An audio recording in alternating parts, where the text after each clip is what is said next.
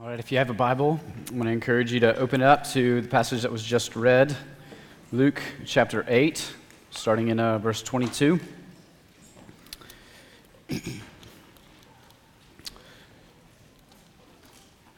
While you're turning there, let me just pray for our time in the Word together. Father God, we ask that you would help us to look at what for me will be a familiar passage.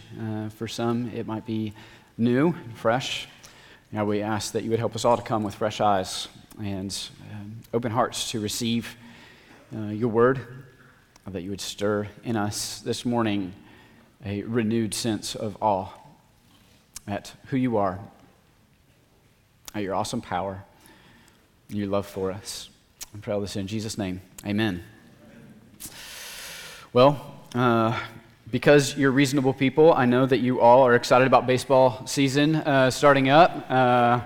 Ed's excited, one of you guys. But I love baseball, and I love all the stuff around baseball. I love kind of the pace of it. I love the ability to just kind of slow down a little bit, and which to you guys is like, yeah, that's why we hate baseball, because it's really boring. But there's all kinds of fun stuff around it, and just lots of things you can do with it. I'm reminded of a couple of years ago, Red Bull was filming a commercial with slugger Kris Bryant.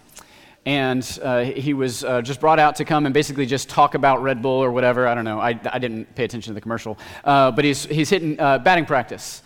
And while he's hitting batting practice, the guy throwing, BP, gets a call and has to go all of a sudden.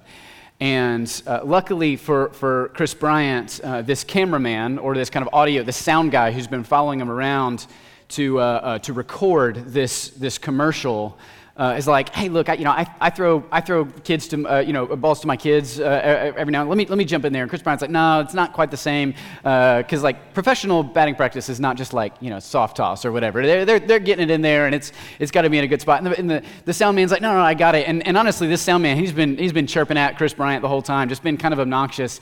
And so Kris Bryant, probably because he's being videoed, is like, okay, whatever. And let's get this sound guy in. And the sound guy gets behind the screen there for batting practice, and he starts throwing him in there, and he really catches Kris Bryant off guard because he's throwing strikes, and he's throwing them real good. And then and so Kris Bryant's like, man, this is great. At one point, he's like, this guy might be better than the other guy. And so he's hitting batting practice. Well, then the sound guy starts throwing curveballs for batting practice, which, if you're not familiar with baseball, is not something you just do, right? You don't just throw a curveball. Like, you got to know what you're doing there. And so the sound guy starts throwing breaking balls into batting practice. And at one point, Kris Bryant kind of steps back and he's like, what is going on? Like, who is this guy? And he swings, and they start chirping back and forth with the sound guy's like, bet you can't put this one over the fence. So he's smack-talking Kris Bryant, this major league slugger or whatever, and they finish up, and he's like, 3 more, and the guy's like, all right, I'm going to put it like lower right. You put it over the right field fence, and he throws it, and the guy misses, and he's like, you missed it, didn't you? So he's just trash-talking him or whatever. And after the batting practice session is over, the sound guy says, hey, can I have your bat? Like, this has been really cool. Can I have your bat? And the guy's like, sure. He's like, do you mind signing it for me? And he says, sure. He said, just write it out to Greg Maddux. Which some of you guys don't know, but Greg Maddux is a Hall of Fame pitcher that they have. They've pranked Kris Bryant. He's got all this like slum garb, right? He's got like Hollywood mustaches and all that kind of stuff. He was not a sound guy. He was a professional retired pitcher the whole time. But I love that progression, right? Where Kris Bryant has no idea what's going on, but what he does is he starts to be kind of on the receiving end of some kind of incredible ability that this sound guy has. And it leads him to ask the right question. Who is this guy? Something's off here. What's going on? That's very much what's going on in the text in front of us.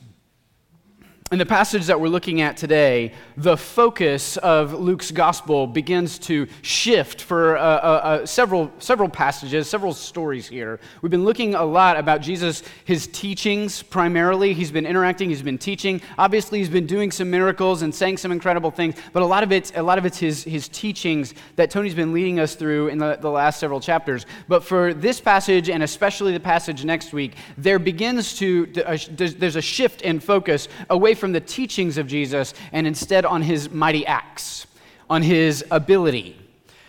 Of course, Jesus has been doing amazing things. He's healed people, he's cast out demons and everything, but the focus of this text is on the power that Jesus has over all things.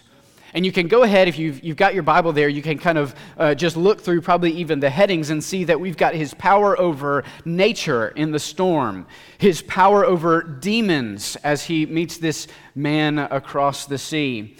In the passage next week, we're going to see that he has power over disease and even death. Luke is trying to highlight for us this man can do incredible things, and we are meant to look at what this man is doing and step back and say, who is this guy? Who is this guy? We see that question even presented kind of starkly in front of us by the disciples there when they say, who then is this? But I really want you to see the progression in this text. And if you get kind of almost nothing else, I want you to grapple with this progression, this sequence of events, right? It is a display of authority and power. In both of these stories, we've got this amazing display of authority and power, with then a reckoning with the identity of the powerful one, and then a response to him. A display of authority and power, an understanding, who is this guy? Who is this? What is this identity, given all this power that he has? And then we're meant to ask the question, what am I going to do with it? Friends, that's what's before us today. I want you to see in this text a presentation of the authority and the power that Jesus Christ has. I want it to be unmistakable. He has all authority and power over all things, the natural and the supernatural. And because of that reality, we are to step back and say, who is he? And then as we answer that question, we've got to ask, what are we going to do with it? These first two stories, as I've already mentioned, give us a contrast.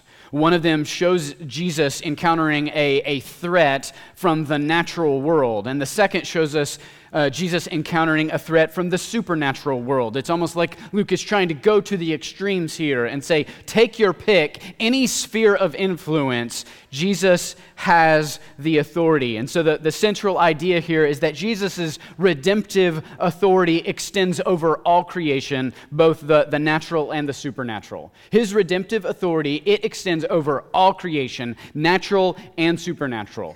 I don't know what you're going through. I don't know what your life looks like right now. I just guarantee it falls somewhere under that umbrella. It's either natural or supernatural or some kind of combination of both. And I've got good news for you, friends. Jesus has all authority over both of those realms.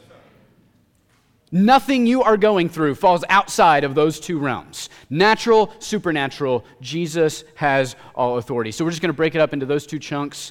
You can just, even as you're reading through the text, you can see the division here. The first few verses show us that Jesus reigns over the natural world in verses 22 to 25. Jesus reigns over the natural world. The text tells us that this event occurs one day, but if we read Mark's gospel and his telling of these events, it is likely that this happened kind of towards the end of the day. After Jesus had been teaching all day to crowds of people, the reality is Jesus is tired at this point. And so he suggests that they pull away from the crowds, they get into the boat, and he can rest a little bit. And he says, well, let's go to the other side. The other side of the sea would have been the Gentile side of the Sea of Galilee. Why did Jesus want to go there? Why not just kind of cast out into the sea and just kind of get some shut-eye? It's really hard to say. I think it's interesting, at least, to consider the possibility that last week we ended with this emphasis that Jesus' family is not limited to his blood relatives, to those that are his kin, those that are his people. Instead, he says, my family is made up of those who receive my teaching, and they walk in it in obedience and in trust of him. And it's almost as though that he's taking this teaching to its extreme and saying, let me show you how far I'm willing to show my family extends. Let's go all the way to the Gentiles. Let's let them hear the word. Let's let them be a part of this family. And it's not a dominant theme in Luke's gospel, but it is a consistent theme. He wants to show us that the gospel of the kingdom of Jesus Christ is not limited to the people of Israel, but it is something that extends to all nations. He'll expand this, especially when he gets to the book of Acts. But anyway, on the way to the other side, Jesus falls asleep. And while he's sleeping, suddenly this storm arises or kind of descends on the lake. And the disciples, who are experienced fishermen, by the way, they find themselves in danger. This is actually not altogether surprising. It's just given the geography of the region, it would be fairly normal or at least, I don't know if I say expected, but it's not altogether unusual that a sudden, very dangerous storm kind of descends on the lake, and the disciples, they find themselves in danger. And so they go down and they wake Jesus up. This whole story, in some ways, if you're familiar with the Bible, might remind you of an Old Testament story, Jonah, right? There in the story of Jonah, Jonah was also asleep in the lower deck of a boat that was being threatened by a storm. Except in that story, Jonah was running away from God and away from preaching the gospel to the Gentiles. And here, Jesus is right in the center of God's will, moving towards people who are far from God. In the story of Jonah, the sailors wake Jonah up and they ask him to call out to his God. They're desperate, and so they say, anybody that you can call out to help us in this situation, go ahead and start pleading for help. Well, in Luke, the disciples, they come to Jesus and they are basically convinced they're all about to die. Jesus, you might as well wake up for this, okay?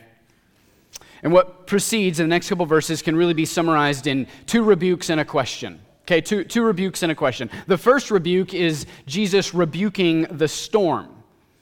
He turns to this storm that is threatening them, and he rebukes it, as all the text says, and it stops. And I don't know about you, but the image of Jesus rebuking the storm is somewhat amusing to me. I just imagine him talking to it, like a little puppy, right? Like bad storm or something like that. Like, what does that actually look like? What is the mechanism for rebuking the storm? Is Michael Scott declaring bankruptcy, right? I rebuke thee, storm. Something along those lines. But that's not really what's going on here. He's not scolding the storm for doing something that it should not be doing or something like that, at least not precisely like that. The language of rebuke has already been used multiple times by Jesus. In chapter 4, verse 35, he rebukes an unclean spirit. A few verses later, he rebukes a fever that has come on Peter's mother-in-law. It seems like any force or threat against God's image bearers is at least a candidate for being rebuked by Jesus. Jesus has an interest in taking care of people. He loves people, and there are various forces and threats that are coming against the people that he encounters, and when he sees those threats, his response is to rebuke them, to turn them away, to quash them. This ought not be happening, is the idea, and so stop it. The second rebuke, though, is Jesus turning to his disciples in verse 25. Jesus handles the storm, and then he turns to them and he asks a very simple question that is not so simple. Where is your faith?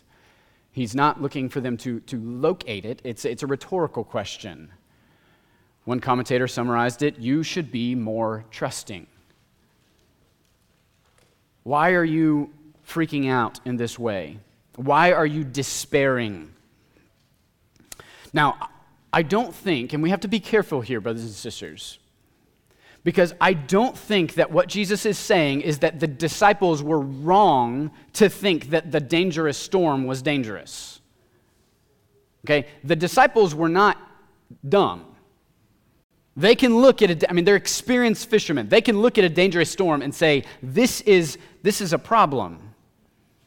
The disciples' mistake was that in the face of danger, they allowed themselves to think that Jesus would not care for them. It was not to look at danger and say, that's not dangerous. It was in the face of danger to lose sight of the one who was with them through the danger. And how often is that our story? We forget what Psalm 23, verse 4 tells us, that even though I walk through the valley of the shadow of death, I will fear no evil, for you are with me. Friends, Psalm 23 does not say you will not ever have to walk through the valley of the shadow of death. It says when you find yourself in the valley of shadow of death, you know who's there with you? The great shepherd. Psalm 56, verse 3 says that when I am afraid, when I find myself in terrifying situation, I put my trust in you. Romans 8, the end of this great passage, Paul jumps on board and reminds those who are in Christ, if God is for us, right? That's the big, let's stop there. If God is for us. Friends, followers of Jesus Christ, I want you to know God is for you if you are in Christ Jesus. He is 100% fully, finally, eternally for you. If God is for us, who can be against us?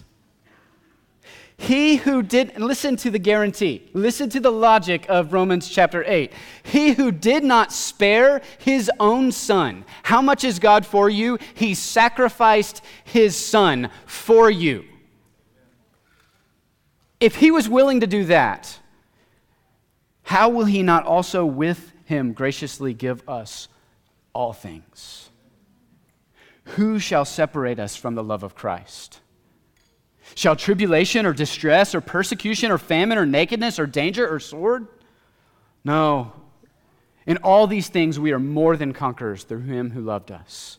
For I am sure that neither death, nor life, nor angels, nor rulers, nor things present, nor things to come, nor powers, nor height, nor depth, nor anything else in all creation will be able to separate us from the love of God in Christ Jesus our Lord. The disciples' failure seems to be that they forgot that even in the midst of disaster, the Lord Jesus is with them for their good, and ultimately no harm can come on them. Friends, I just want you to take a second. I just know in a crowd that says, I know for a fact in our church body, there are things that are assailing you. You feel, so many of you feel like you are in the valley of the shadow of death. And I would love to tell you what this passage is telling us, is that if you just have faith, all those things will go away. Those troubles will just disappear, and life will get easy. I just don't think that's what this text is telling us. I think what this text is telling us is, whatever that thing, when I ask, what is the natural suffering that you are experiencing right now, whatever the circumstances in your life, whether it's relational, physical health, circumstantial, your job, you lost your job, or your job is unenjoyable, you hate it. Whatever that thing is, what I think this text is telling us is that as you walk through those, you do not have to despair and say, this thing will crush me, because the Lord Jesus is with you through those things. And we get to look on him and know that no matter what happens, no evil can ultimately triumph over you, because the Lord Jesus is with you. Amen. That is good news for us today. So he rebukes the storm, he rebukes the disciples, and then the disciples are left with this question. They have an appropriate response, don't they? The text tells us that they have a level of fear. They're marveling at Jesus, verse 25 tells us. But that fear does not drive them away from Christ. Instead, it draws them into Christ. It's not a fear that is repulsive, but it is an awe that is welcoming. They are standing in awe of this man, and they ask precisely the right question, don't they? They see the demonstration of power and authority, and they say, who then is this? Who then is this That when he speaks to the natural created order, it listens to him? Like, do you know anybody who can do that? You see somebody speaking to the natural created order, and you're like hoping it's a pet that they just have this relationship with, right? You see somebody walking around speaking to the leaves of grass or something like that, you're a little concerned about them. You see somebody yelling. I mean, we even have expressions that talk about people yelling at the wind as though they're just a little off, right? Like it's madness to do that. Jesus speaks to the wind, and the wind interacts. Who then is this man?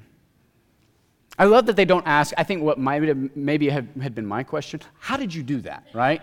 Help me understand the mechanics of this. But they are probably a little bit smarter than I am. They don't ask the how does that work. They say, who are you that you can do that? And Luke is putting it on their lips for us because there is one clear biblical answer to this question. Psalm 104 verse 7 tells us, it is at the Lord God's rebuke that the waters fled. At the sound of your thunder, they took flight. There is only one who can control the wind and the waves and the sea. We are to see in the person of Jesus the manifestation of the one true God. This is the God that their ancestors had worshiped, that they'd learned about, that they'd heard about, that they heard about his power and his stories and all those things, who split the sea so that his people can walk across. What kind of person can control all of that? And the answer, according to the scriptures, is God can. And here in Jesus, we have the God-man. So the disciples get a front row seat to see the authority of Jesus over the natural world. Well, as soon as they get out of the boat, they're going to be confronted with another threat in the form of the supernatural world. So let's see how Jesus reigns not only over the natural world, but also over the supernatural world. As soon as Jesus exits the boat, he's met by a man who is suffering from demon possession. And starting in verse 27, we see several details that show us just the depth of this man's plight and his suffering. We can look at a couple details. The first one is his clothing. Namely, that he doesn't have any, which is just kind of a clue. Something's wrong with this guy. His housing. He might have had a house, but he wasn't staying in it, was he? It tells us that he's a man from the city. But verse 29 tells us that he does not live in the city. Instead, verse 27 tells us that he lives among the tombs. And verse 29 tells us that he'd been driven out into the desert. This is a man who has been rejected, isolated, pushed out to a place of death and decay. Even the lack of clothes is not really supposed to be humorous. It's supposed to show a kind of debasement that is happening to this man. He is descending lower and lower into chaos, the same kind of chaos that we've just seen happening kind of in the waters and the wind. This man is experiencing another kind of chaos and degradation from these demons. Not only has he been isolated and degraded by the demons, but he's been suffering for a long time. This is a man, it tells us, who has been suffering a long time from these demons. Well, Jesus steps out of the boat, and he's immediately thrust into a confrontation with this demonic force, being, spirit that is inhabiting this man. But Luke is very interested to make sure that we don't get the wrong impression. This is not an even match. He doesn't at any point want us to think, who's going to win?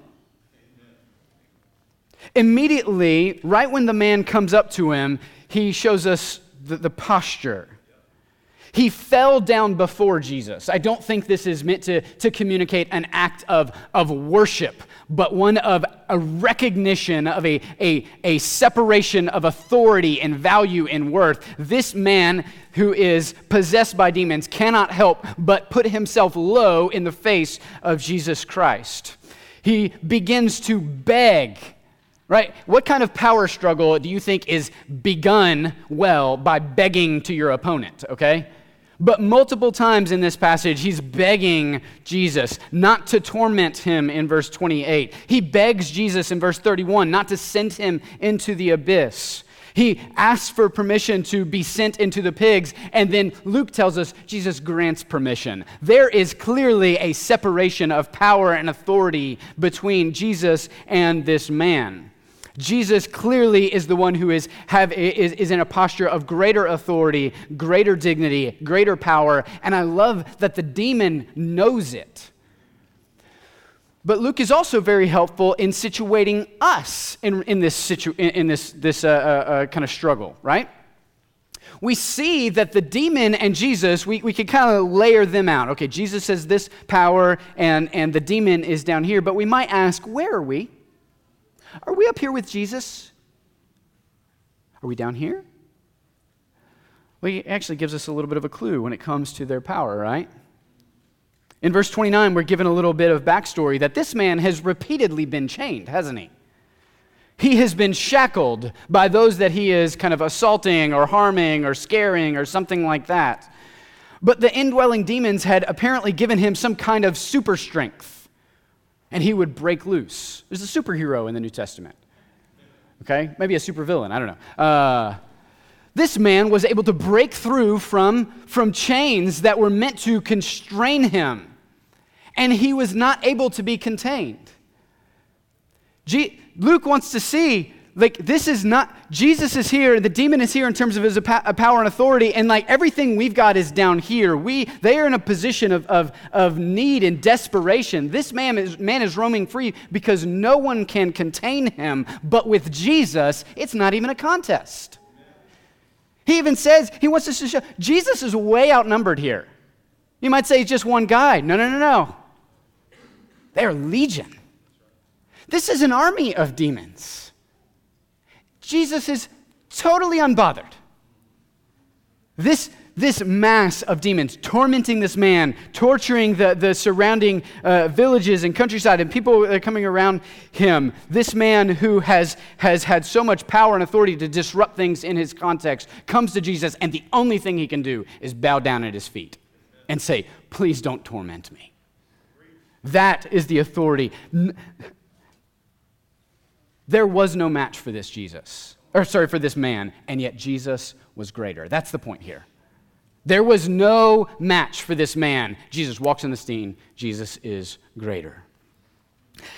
And it progresses in a very strange way, right? The demons are sent into the pigs. They don't want to go into the abyss. I don't want to go too far down a rabbit trail here, but the abyss is probably something like a representative of a place of judgment and death, of being kind of contained and sidelined. Basically, the demons are thinking, anything is better than that. Whatever you do to us, just don't do that. And so they ask, hey, look, there's some pigs over there. Pigs were an unclean animal to the Jews. And so in some ways it was appropriate that an unclean spirit would be sent into the unclean animals. And we might ask, why does Jesus comply? Why does he go along with this plan? And it really is hard to say. It's not clear. This is one of those texts where we have to be really careful not to overinterpret it, because Luke just doesn't tell us a whole lot about the kind of the whys and the hows of the mechanics of this. What is the process by which a pig can be inhabited by demons? I don't know. But they can, right? It happens right here, okay? Perhaps it's best to see this as a matter of priorities and timing. Jesus' priority here is to relieve the suffering and to display his power over the demonic, relieve the suffering of this man. That's what he was focused on. It might be an issue of timing. There is a time that it is reserved for executing judgment on Satan and the demonic. That is coming. We can see it in Revelation chapter 20. Friends, we can be assured there is coming a day where God will execute final judgment on all supernatural forces that come against him. That was not what the priority of this day, and that was not the time of this day. This day was about releasing this man from his suffering. And so the demons are allowed to go into this herd of pigs, and they're still bent on destruction when they get there, aren't they? It's interesting to me, I think, that as soon as the demons make their way into the pigs, they immediately go into self-destruction mode. This is a picture of what the demonic is interested in: destruction, death, degradation. As soon as they enter into this livestock, it is wiped out.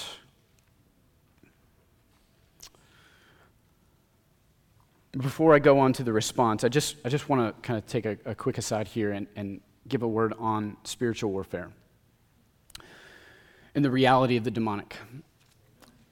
So we don't live in a culture and a context that I think overemphasizes demonic activity. In fact, we're probably in danger of underemphasizing demonic activity. Most people kind of fall into one extreme or the other, where they just see demonic stuff going on everywhere, or they just can't even imagine what it would look like. And I think what the scriptures give us is at least a category. We guys, I'm just going to be honest with you. We believe in some supernatural stuff. Like, the idea of the supernatural should not bother us, right? We believe that there was a man who was born like 2,000 years ago, rose from the dead, and is still living right now, reigning over all things. The idea that there's demonic should not, like real demonic forces, should not really throw us off too much, right? At the same time, some people are in danger of so overemphasizing the demonic that they miss what I think is a very clear point in this passage, and that is the demons are no match for the Lord Jesus. If you find yourself conceiving of your life or spiritual warfare as this balanced attack between two co-equals, that is just not the picture of the scriptures. What we have in this text is a reminder. Friend, if you are experiencing anything demonic, you've been around somebody who's been possessed by a demon, or you think there's any kind of spiritual warfare, here is the good news of this passage. The Lord Jesus lives, and he still reigns over the supernatural world. There is nothing going on in your life, even if it is the responsibility and the consequence of demonic activity in or around your life. You know who can handle that? The living Lord Jesus, who has set his love on you if you are in Christ. And if you are not a Christian, I want to show you in this text, there are demonic forces at work in this world, and they wreak havoc. They hate the one true God, and they hate his image bearers. They hate his creation, and they are bent on destruction. And frankly, friend, you are not powerful enough to overcome them. But the message of the gospel and the message of this text in front of us right now is that Jesus reigns supreme with all authority over all things, including whatever demonic activity you will ever run into. Friends, we don't have to be scared of the demonic. They need to be scared of the Lord Jesus who is with us. You speak his name and they shudder. He is so much more powerful than they are. Well, the herdsmen become something like evangelists. Their job has just been ripped out from under them, which is unfortunate, but they become something like evangelists. They go back into town and they do kind of a come and see type thing, similar to what the woman at the well does in John chapter 4, where they have an encounter with Jesus. They don't really know how to fully explain everything. What they do is they just kind of go and say, you probably ought to come and see this thing that's happening over here. And so the people, they come and they're shocked. Because here at Jesus' feet, in his right mind, clothed, was this man. Suffering for so long, degraded for so long, restored by the grace of Jesus. And like the disciples, they're afraid. They were seized with great fear, verse 37 says. But unlike the disciples, their fear does not draw them to the Lord Jesus. It repels them from him. Now, it could be that the pigs were their livelihood, and so Jesus basically seems to have just taken out their economy, and they don't really love that. It could be that they're just overwhelmed by this act of power, but for whatever reason, they respond to Jesus' authority not with faith, but with rejection. Not by worshiping Jesus, not by understanding him, not by coming to him, but by pushing him away.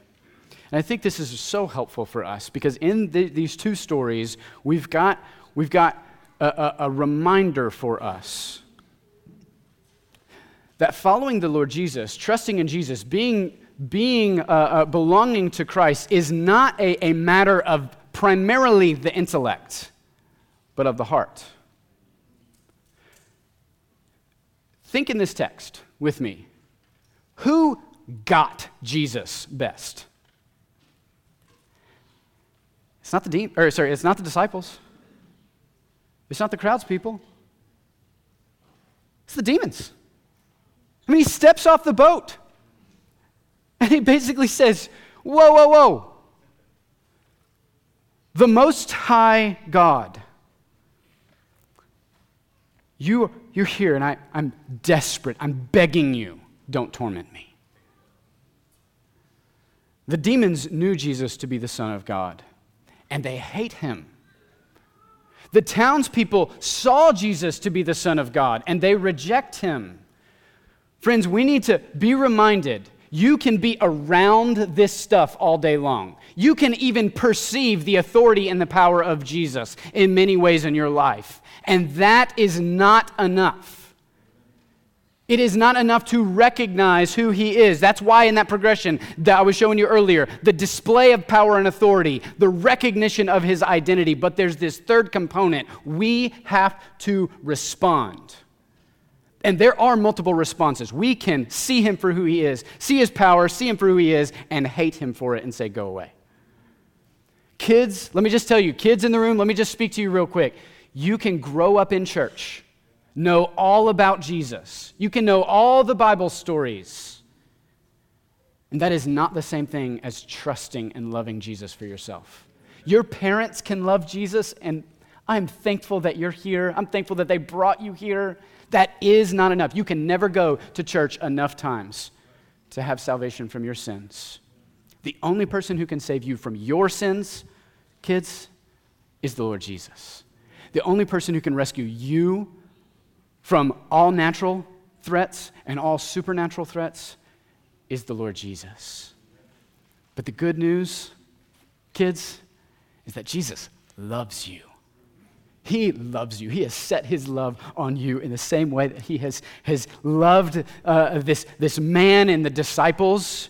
You have the opportunity to hear the gospel, and you have the opportunity to respond. We want you to not just hear about Jesus, not just see his power, not just know who he is. We want you to trust him the way that this man does. This man gives us the appropriate response, right? Earlier, I love this. Earlier, this demon-possessed man is begging for Jesus to go away. And now in verse 38, Luke tells us he's still begging for something different. He's begging to come and be with Christ. He wants more Jesus. He has been rescued by the Lord Jesus. He has been saved. He has been released from captivity. And now he wants more Christ.